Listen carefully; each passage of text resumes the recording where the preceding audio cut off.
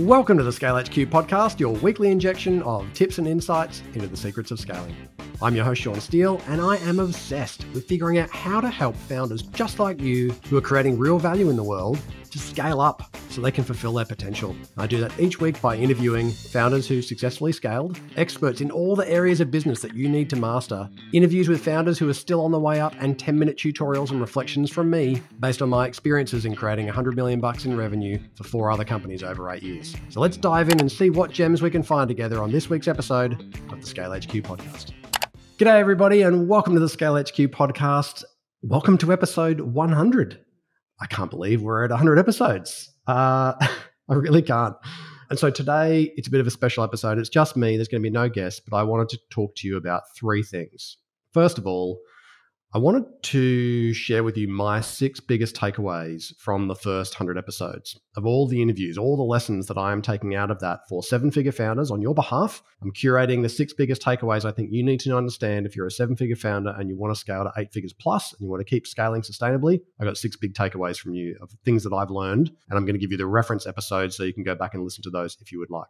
Second, I'm going to talk to you about some potential new episode styles in 2024, because this is the last episode for 2023. And finally, I'm going to give you a little insight into the crazy life of Sean Steele and the Steeles, how I've uprooted my life in Australia. I've moved to Europe with my wife. My sons are now spread between Australia and the UK. We're in Cyprus. And I'm going to talk to you a bit about that, but also how you can keep up to date on how that unfolds, if you would like to.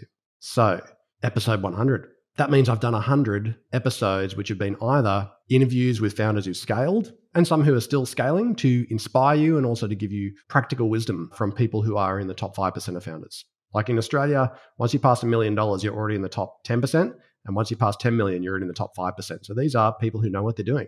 Experts. I've done a whole bunch of interviews with experts on a whole range of areas like strategy and marketing and sales and acquisitions and capital raising and leadership and culture and exits and all sorts of stuff relating to scaling and the areas that I think you need to master if you're going to scale successfully. And then finally, I did a bunch of episodes, solo episodes from me, kind of tutorial style. And I tried to create a balance in the last 100 episodes. I did 20% of the episodes as me, just talking to you directly. I did 40% of the episodes were with the experts and 40% of the episodes were with the founders. The majority between 50 and 500 million in terms of the size of their businesses, and some also sub 50 million, still kicking ass and growing well. So without further ado, let's get into the takeaways first. So what are the takeaways that I'm taking out of the first 100 episodes? I mean, if you think about that's 100 hours worth of content.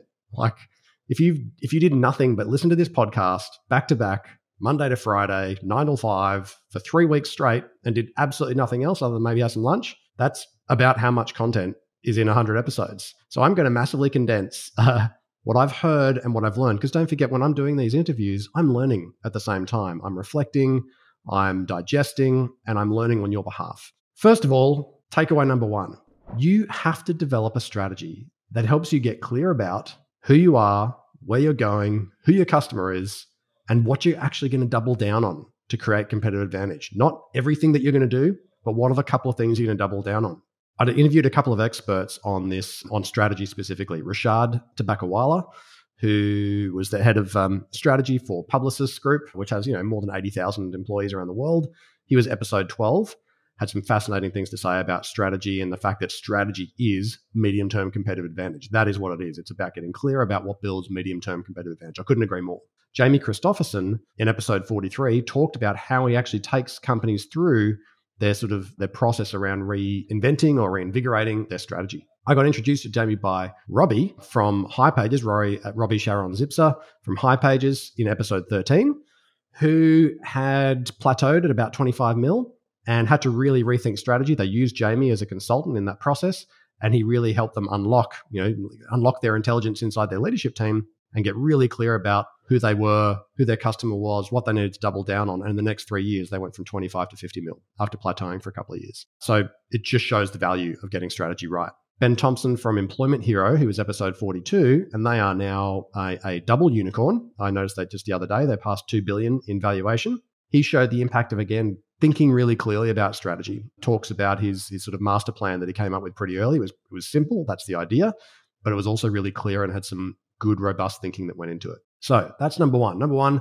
develop a strategy that gets clear about who you are, where you're going, who your customer is, and what you're going to double down on to create medium-term competitive advantage. Number two, you should always build with an exit in mind, even if you don't plan to have an exit. So you want to be thinking about what investors want, what gives them confidence when they're looking at businesses to buy, and you want to build those factors into your business so that you have maximum optionality, so that you're better set up. It's easier for you to install management with less risk. It's easier for you to get capital. It's easy for you to get premium multiples if you decide to sell or you decide to take on some investment. You want it to be worth as much as possible to get a return on your effort.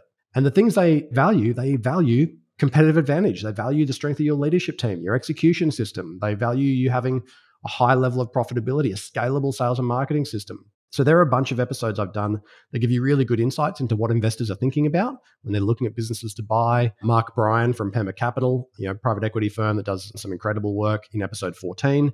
Sean Flynn, investment banker from Silicon Valley, episodes 47 and 52, talked about the M&A process and things to look out for and how to maximize the value of your business when you sell it.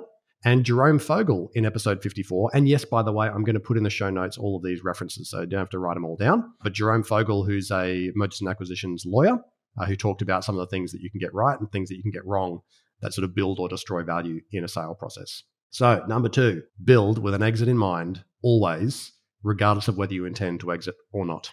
Number three, you have to level up on people. And what do I mean by that? You need, at some point, particularly between like 5 and 10 mil, you need to have some people, or at least one high quality leader in your business in a key area that's going to help you level up. Someone who already knows how to get from 5 to 10 mil to 20 or 30, who's been there before, who knows how to do it, who's already self-motivated, who you don't need to manage so closely, who can drive that function, if it's sales and marketing or might be finance or who knows. But you need to find people who are already motivated. You need to enable them to succeed. You need to build your leadership confidence in setting high standards for your team and then being unafraid to challenge them and to inspire them and to enable them to achieve them. When you get one or two of those impact players into your business, they take a huge amount of pressure off you as a founder. And the test is look around your leaders and look around the people in your business. If you are still the smartest person in the room in all of the functional areas, and you know more than everybody else does about those areas, you are not going to get to the next stage. I hate to tell you,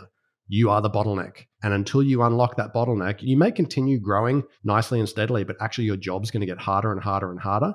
And it only becomes more enjoyable and it only becomes scalable if you get some people who actually know more than you in that functional area and know how to get you in that functional area to the next stage. And so we've had some great episodes on, building leadership, building culture, getting the right team in place. Amy Sandler, episode 39, who talked on behalf of Radical Candor, which is a method that helps you build in your kind of cultural DNA, really direct, and challenging, but caring leadership conversations so that you can essentially set higher standards and hold people to them. Then I talked to Brian Watson in episode 44. And one of the things I loved about Brian's story is he's got a really unique way of thinking. He didn't have a lot of money to go out and get really, high-level, C-level leaders.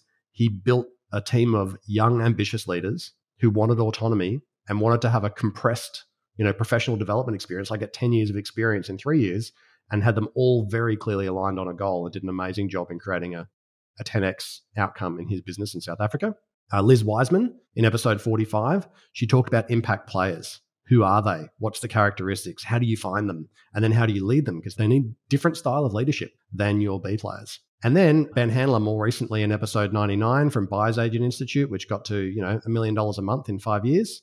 He said very articulately, B players will F your business. You can fill in the blanks. B players are going to F your business. They kind of grind everything to a halt. When you are surrounded by B players, you will enjoy your job as CEO less and less and less. You've got to unlock that. You've got to get some A players or impact players, whatever you want to call them. You've got to find some, and that's going to help you unlock scalability. That's number 3. Number 4, in my personal view, acquisitions continue to be an amazing way to create value, and I think they're undervalued. And yes, that might be because you can acquire new capabilities that help serve your customers with new opportunities. It might be that you can cross-sell services between these two new entities that you're pulling together. It may be primarily because you're trying to build financial value. And, in the 2 or 3 years running up to a sale, you want to build as much value as you can. There is so much value in acquisitions. And yes, there's a real art and a real science to selecting them, to getting the transaction right, and to integrating them. But they're an amazing way to create greater scalability, greater impact, greater enterprise value. I've had a few conversations around this, but probably not enough. Nicola Folks in 58 and Karen Kovalevsky. I'm sorry, I don't remember Karen's episode number, but I will put it in the show notes.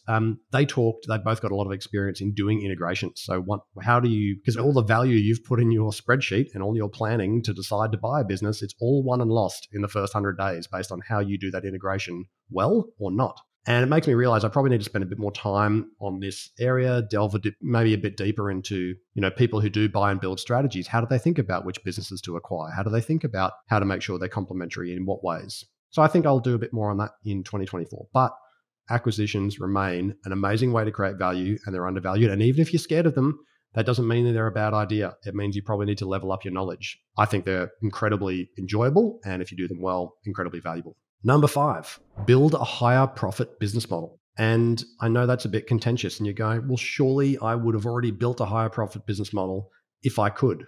I'm not totally convinced, to be frank. And I see a lot of different founders' businesses. I've spent a lot of time doing mergers and acquisitions. I've looked at many, many, many hundreds of deals. And sometimes it just smacks you in the face. Like, how did this person build a 50% EBITDA business, a 55% EBITDA business, a 45%, a 35%, a 30%?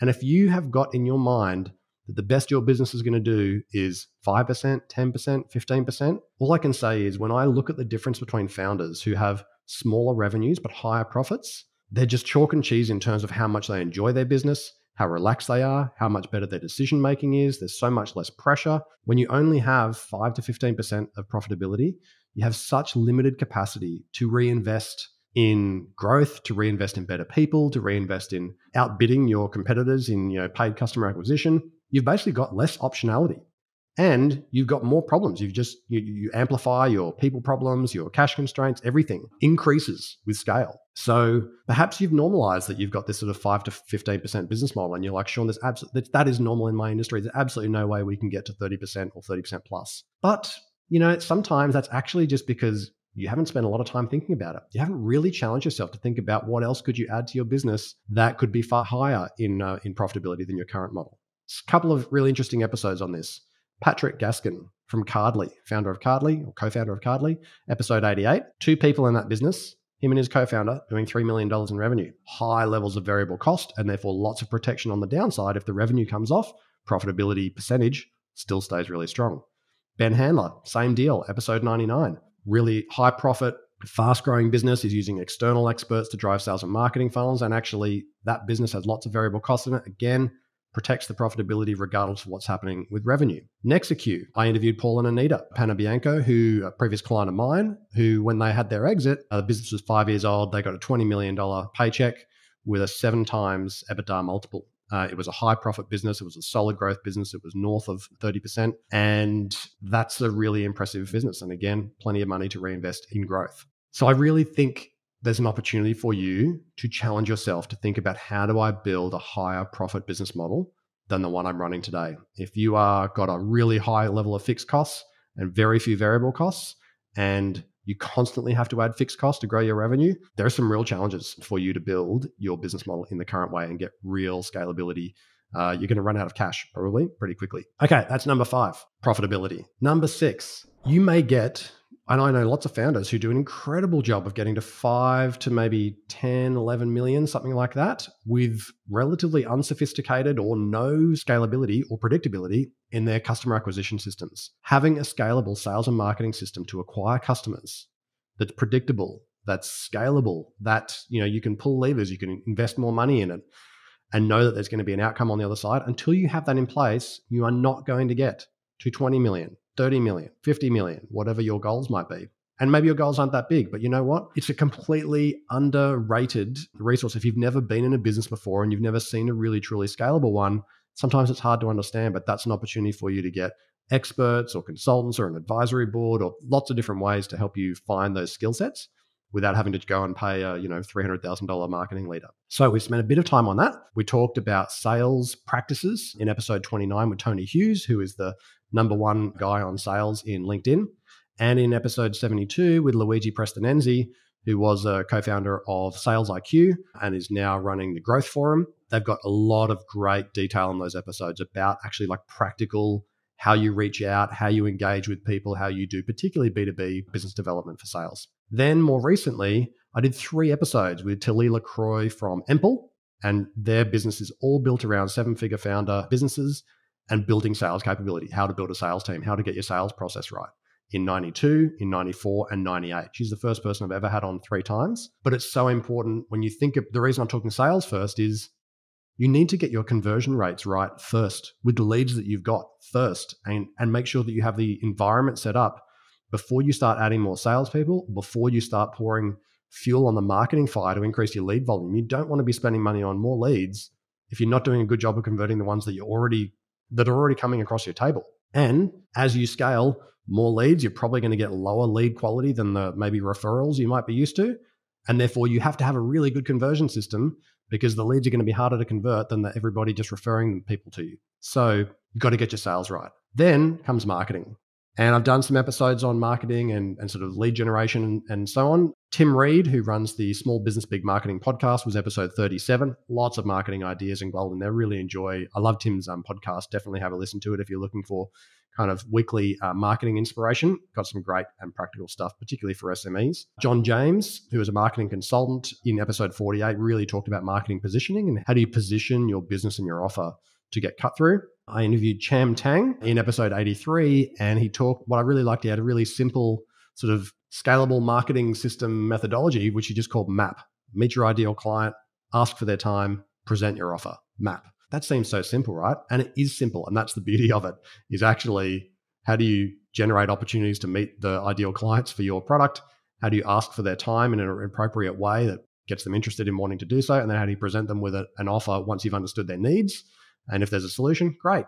Once you can scale that system, it seems simple, but it is simple. Then you've got something that's actually going to work for scalability. Then I interviewed Morgan Ingram, episode 95, on particularly events and video, but mostly events, about how do you use events? How do you do a better job and a more unique job of events if you've got a highly face-to-face business development kind of industry? Now, I clearly haven't scratched the surface here on how to generate more leads. There are so many ways to do that. I think I'll spend a bit more time on that in 2024 for people who want to learn more about that. So those are my 6 big takeaways for you. Let me replay those for you. And again, I'll put them in the show notes. Number 1, develop a strategy that gets clear about who you are, where you're going, who your customer is, and what you're going to double down on to create competitive advantage.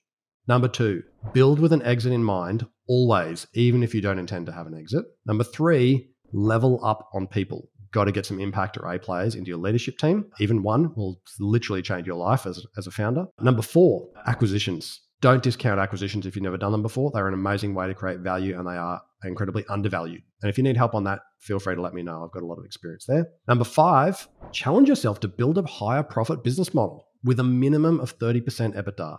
If it's not 30%, challenge yourself again. Think of a way that you can get your business to at least 30% so you have lots of money to reinvest in people and growth and kicking the butt of your competition. And then number 6, invest the time and money in a scalable sales and marketing system so you can acquire customers in a far more predictable way, because without that, no matter how good everything else is, you will really find it very difficult to scale. You have to invest the time and money into doing that at some point. Okay, so that's my big 6 takeaways. I hope you find that valuable. That's my super concentrated, summary of 100 episodes of things that I've learned from listening to all of these experts and founders. Now, what if I told you that with just 15 minutes of effort, you could find out the top 3 things that are going to hold your business back from scaling in a sustainable way so that you can fulfill its potential and you can enjoy it as much as you deserve to? And what if I told you in that same 15 minutes of effort, you can find out how your business stacks up against thousands of other businesses who've taken the same test so you can actually see how you compare? If that sounds interesting, you need to head straight over to scalehq.com.au/growth score. You're going to complete a short survey and you're going to get back in your inbox a free 9-page report that's going to show you how you stack up versus your peers and where you need to focus to unlock scalability and a greater level of enjoyment in your business. And for a limited time, I'm going to offer you a free 30-minute debrief on the report with myself or one of our Scale HQ founder mentors who are all experienced CEOs and have scaled successfully. Will unpack your specific report with you. We've done hundreds of these, and so we know exactly how to help you get the most out of the insights in there. There's no selling from us, just lots of value for you. Head over to scalehq.com.au/growth score and get your free growth score report right now. You are going to love it. So the second item I had for you today was 2024. Well, what are we going to do different in 2024? I've been running this podcast now for 2 and a bit years, I think. And I just like to change things up. I like adventure. I like change. I don't like things to get boring and sort of grounded in how they already work. So let's look at some new episode styles in 2024. I'm keen to make it a bit more interactive. So I'm thinking out loud here with you guys, and I would love your feedback, but perhaps some live advisory. So maybe somebody else does the hosting and I'm one of the advisors and I get some guest advisors, which could be a founder, it could be an expert. And we've got a founder who dials in, who's got some questions, and we actually do live advisory with that founder. Now, perhaps we can make that anonymous to keep them, their business protected if they don't want to share their details. But that gives you a really interesting opportunity, I think, to hear, rather than just hearing people's experience and hearing people's frameworks and some examples. Let's just do it live. Let's make it into a live experience. I would like to know which experts or founders you would actually like to hear from. So that will be part of kind of going forward to next year. I'm really keen for you to follow me on LinkedIn, because that's how I will be going out and asking people for who they want to hear from. And I like the idea of maybe somebody else doing some of the hosting, maybe not all the time, but I've got somebody in mind. I haven't told them yet. Hopefully they'll say yes. And we'll perhaps run some live. Maybe we'll do LinkedIn lives, or we'll do some podcasts live, not just recorded and then published. So next year, there might be a few changes in episode style. The goal is going to remain, how do you help 7-figure founders who haven't scaled before scale to 8 figures plus by learning from those who've been there, learning from those who've mastered key discipline areas, and learning from me. And I think we can continue to find a balance, but I would like to innovate the episode styles a little bit. So I would love to know your thoughts on what you would like to hear about, who you'd like to hear from. You might have been inspired by somebody else's episode styles. Please let me know. Send me a direct message on LinkedIn, connect with me and DM me on there, or email me at hello@scalehq.com.au. That's hello@scalehq.com.au. I want to know what you think. Finally today, the third item, an update on Cyprus. So I'm going to give you like the short version. I'm going to explain how I'm going to sort of unpack this journey. Why Cyprus? Why am I in Europe all of a sudden? And how does this work? Well, I am wired for adventure. It is in my DNA. I grew up in a family that traveled quite a lot. We lived in Argentina and Switzerland. I got to travel a lot, Europe in particular as a kid. And then, you build your life. And as an adult, I got stuck into building a life. I got married at 27. Actually, no, 27 was our first child. So I guess I got married in 26 to the beautiful Anna Steele. We had kids probably earlier than most. First child was 27. I was 27, and my second child, I was 30. So at 45, I've now got an 18-year-old and a 15-year-old, and we're heading towards the empty nesting stage. And I always knew that by 50, I wanted to be, traveling Europe and the world more frequently. And when you travel from Australia, it's not like you can't do it, but you often have to make them like 2-week trips and 3-week trips and 6-week trips and 8-week trips, because it's a big amount of travel. It's long flights, and I wanted to be able to pop. I want to be able to hop around, and do 4-day weekends and 3-day weekends and 7 and week-long trips, and be able to work out of different countries and spend time in those countries and learn different languages far more fluently. And I knew I always wanted to do that once my boys were up and out of home and once they were both past the age of 18. However, 18 months ago, in the middle of 2022, my older son, Lockie, who's 18 now, was thinking he was going to go and do his university study in Germany. And I thought, that's interesting. And my 15-year-old son, Sebastian, went on holiday to the UK with his mum, Anna. And he came back and told us that he was really keen to go to boarding school in the UK. Why? Well, both he and Lockie are British citizens. He's probably got an unexpressed sort of English part of him. We've got family there, and his parents, brothers, cousins. And we thought, well, if he wants to go to boarding school, and we thought actually it would be a good schooling environment for him, well, that means we could accelerate the Europe plans. So, as the Steeles typically do, we explored the idea. We decided it was possible. 6 weeks later, we did a 6-week trip to Europe. We did a bit of a reconnaissance trip. We spent time 6 weeks in Cyprus. We came back and went, yep, we can do this. It's going to work. So we literally came home late in 2022, rehomed the dog, sold the house, sold the investment properties, sold the furniture, sold everything, wrapped up the companies, and literally ended up 1 week ago maybe a week and a half ago from now with 90 kilos of luggage. Like, that's literally all we had left. Everything was gone, 90 kilos of luggage between Anna and I, and we're now rebuilding a new home in Cyprus. And why Cyprus? Everyone goes, well, why Cyprus? And that's a completely fair question. It's not a place that typically Aussies go very often, but it has lots of great reasons. There are heaps of expats and digital nomads here. Lots of people who come to Cyprus. Why? Because it's got the greatest amount of sunshine in Europe. It's a warm place. It's English speaking. It's close to everything in Europe. It's part of the EU. It's got a good path to residency and potentially a second citizenship if we wanted to. It's got great food. It's got a great tax environment for company owners. It's easy to travel to the UK. We liked the people. It was easy to make friends. It's got a good time zone for my advisory boards with founders that I support in Australia. So it was kind of, why not? And, some think that we're absolutely crazy, and they're probably right. But here we are, 1 week in, getting our feet on the ground, found a place to live, got an office set up in a great environment. And I haven't quite figured out, I have lots of people wanting to sort of stay on this journey with us because, of course, for some people, it's a bit mad. You're moving halfway across the other side of the world. There's hardly any Aussies here. And we're just building this new life in this amazing new place. And lots of people are interested in that journey. Maybe they've thought about doing something like that in their lives, wondering how you do it. How does that work from a company perspective? How does it work from a personal perspective? How do you make friends? All that sort of stuff. What are all the pros and cons? Because there's not all going to be pros. There's always going to be cons. So what I decided to do, having gone out on Facebook and people telling me they'd love to follow along with a blog or something, I'm going to build a Substack. If you haven't heard of Substack, it's basically a blog. You just sign up with your email, and every time I do a post, it lets you know. And on that, I can do audio and video and pictures and whatever.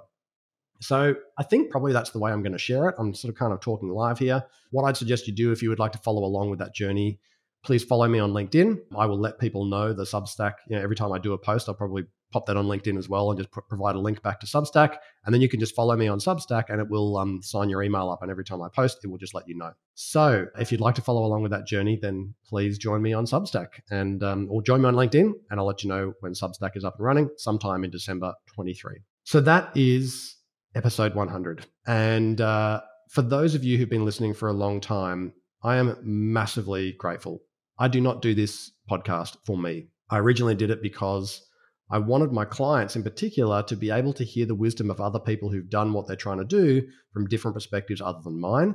Founders who've scaled, everyone's got different perspectives, and it's great to be able to sort of, pick and choose the stuff that works best for you and not just to hear it from me. And I've massively enjoyed putting it together, but it does take a lot of work. It does take a lot of work, and it's not cheap either. I have a team around this podcast. So I want to say a huge thanks to Dave. Dave is our production manager. He does all the audio and video work. He does the little videos on LinkedIn primarily. And Dave, you are just so loyal and so wonderful, and you do an excellent job. And if anyone is wanting to do a podcast and needs someone to do the audio and video, please let me know and I'll pass on Dave's details. He'd be happy to take on some more work. It's not a full-time role. Elliot and Sahir, who help out on the copywriting, the transcriptions and stuff. I really appreciate your work. You've been supporting me for a really long time now, and that's massively helpful to me. And then finally, to everybody who's listening, to takes the time to dial in, the one thing that you can do to help me, I guess as a kind of reward for me, I put a lot of effort and a lot of time into this podcast, and I hope it really is valuable for you. The best thing you can do for me is to like it and share it. Like it on whatever podcast player you're doing, rate it and review it, stick a 5 stars or whatever if you like it, or give me less and give me some feedback if you don't think it's any good, and share it. Share any episodes that you like with anyone that you know, because the sharing really drives the algorithms, which just helps more people get access to it. I don't do the podcast because it's a commercial entity. I'm not, there's no payment for the podcast or anything like that. I do it because I actually really enjoy it, and I think it's valuable for community of 7-figure founders trying to scale to 8. Plus, I think it's a good an effective mechanism. So I'm going to keep doing it, but I'm going to change it up a little bit. So stay tuned for that. This is the last episode for 2023. I will be back at some point, probably later on in January 2024. So please, the most important thing you can do is just hit the subscribe button in your podcast player, and that way you'll get notified when the next episode comes out. And follow me on LinkedIn, and anytime I do a post for a podcast, you'll get notified on LinkedIn, hopefully. Okay, episode 100. Wrapped up and done. Can't wait for holidays. Can't wait to see my 15-year-old son, who I haven't seen for 3 months. And I'm going to see him in a week's time. So very excited about that. Huge thank you to all of you. And I will see you in 2024. The team here at Scale HQ hope you've enjoyed today's episode. Now, if you want to achieve scale, but you want to know what's going to hold you back, we can help. Head over to scalehq.com.au/growth score to get your free 9-page growth score report. That's going to help you understand where your top 3 barriers are to scale. And if you'd like, we'll even do a free debrief on the report for you with no obligations or expectations, just lots of value from some CEOs who've scaled to help you on your journey. That's scalehq.com.au/growth score. and find out what's holding you back from fulfilling the potential of your business today.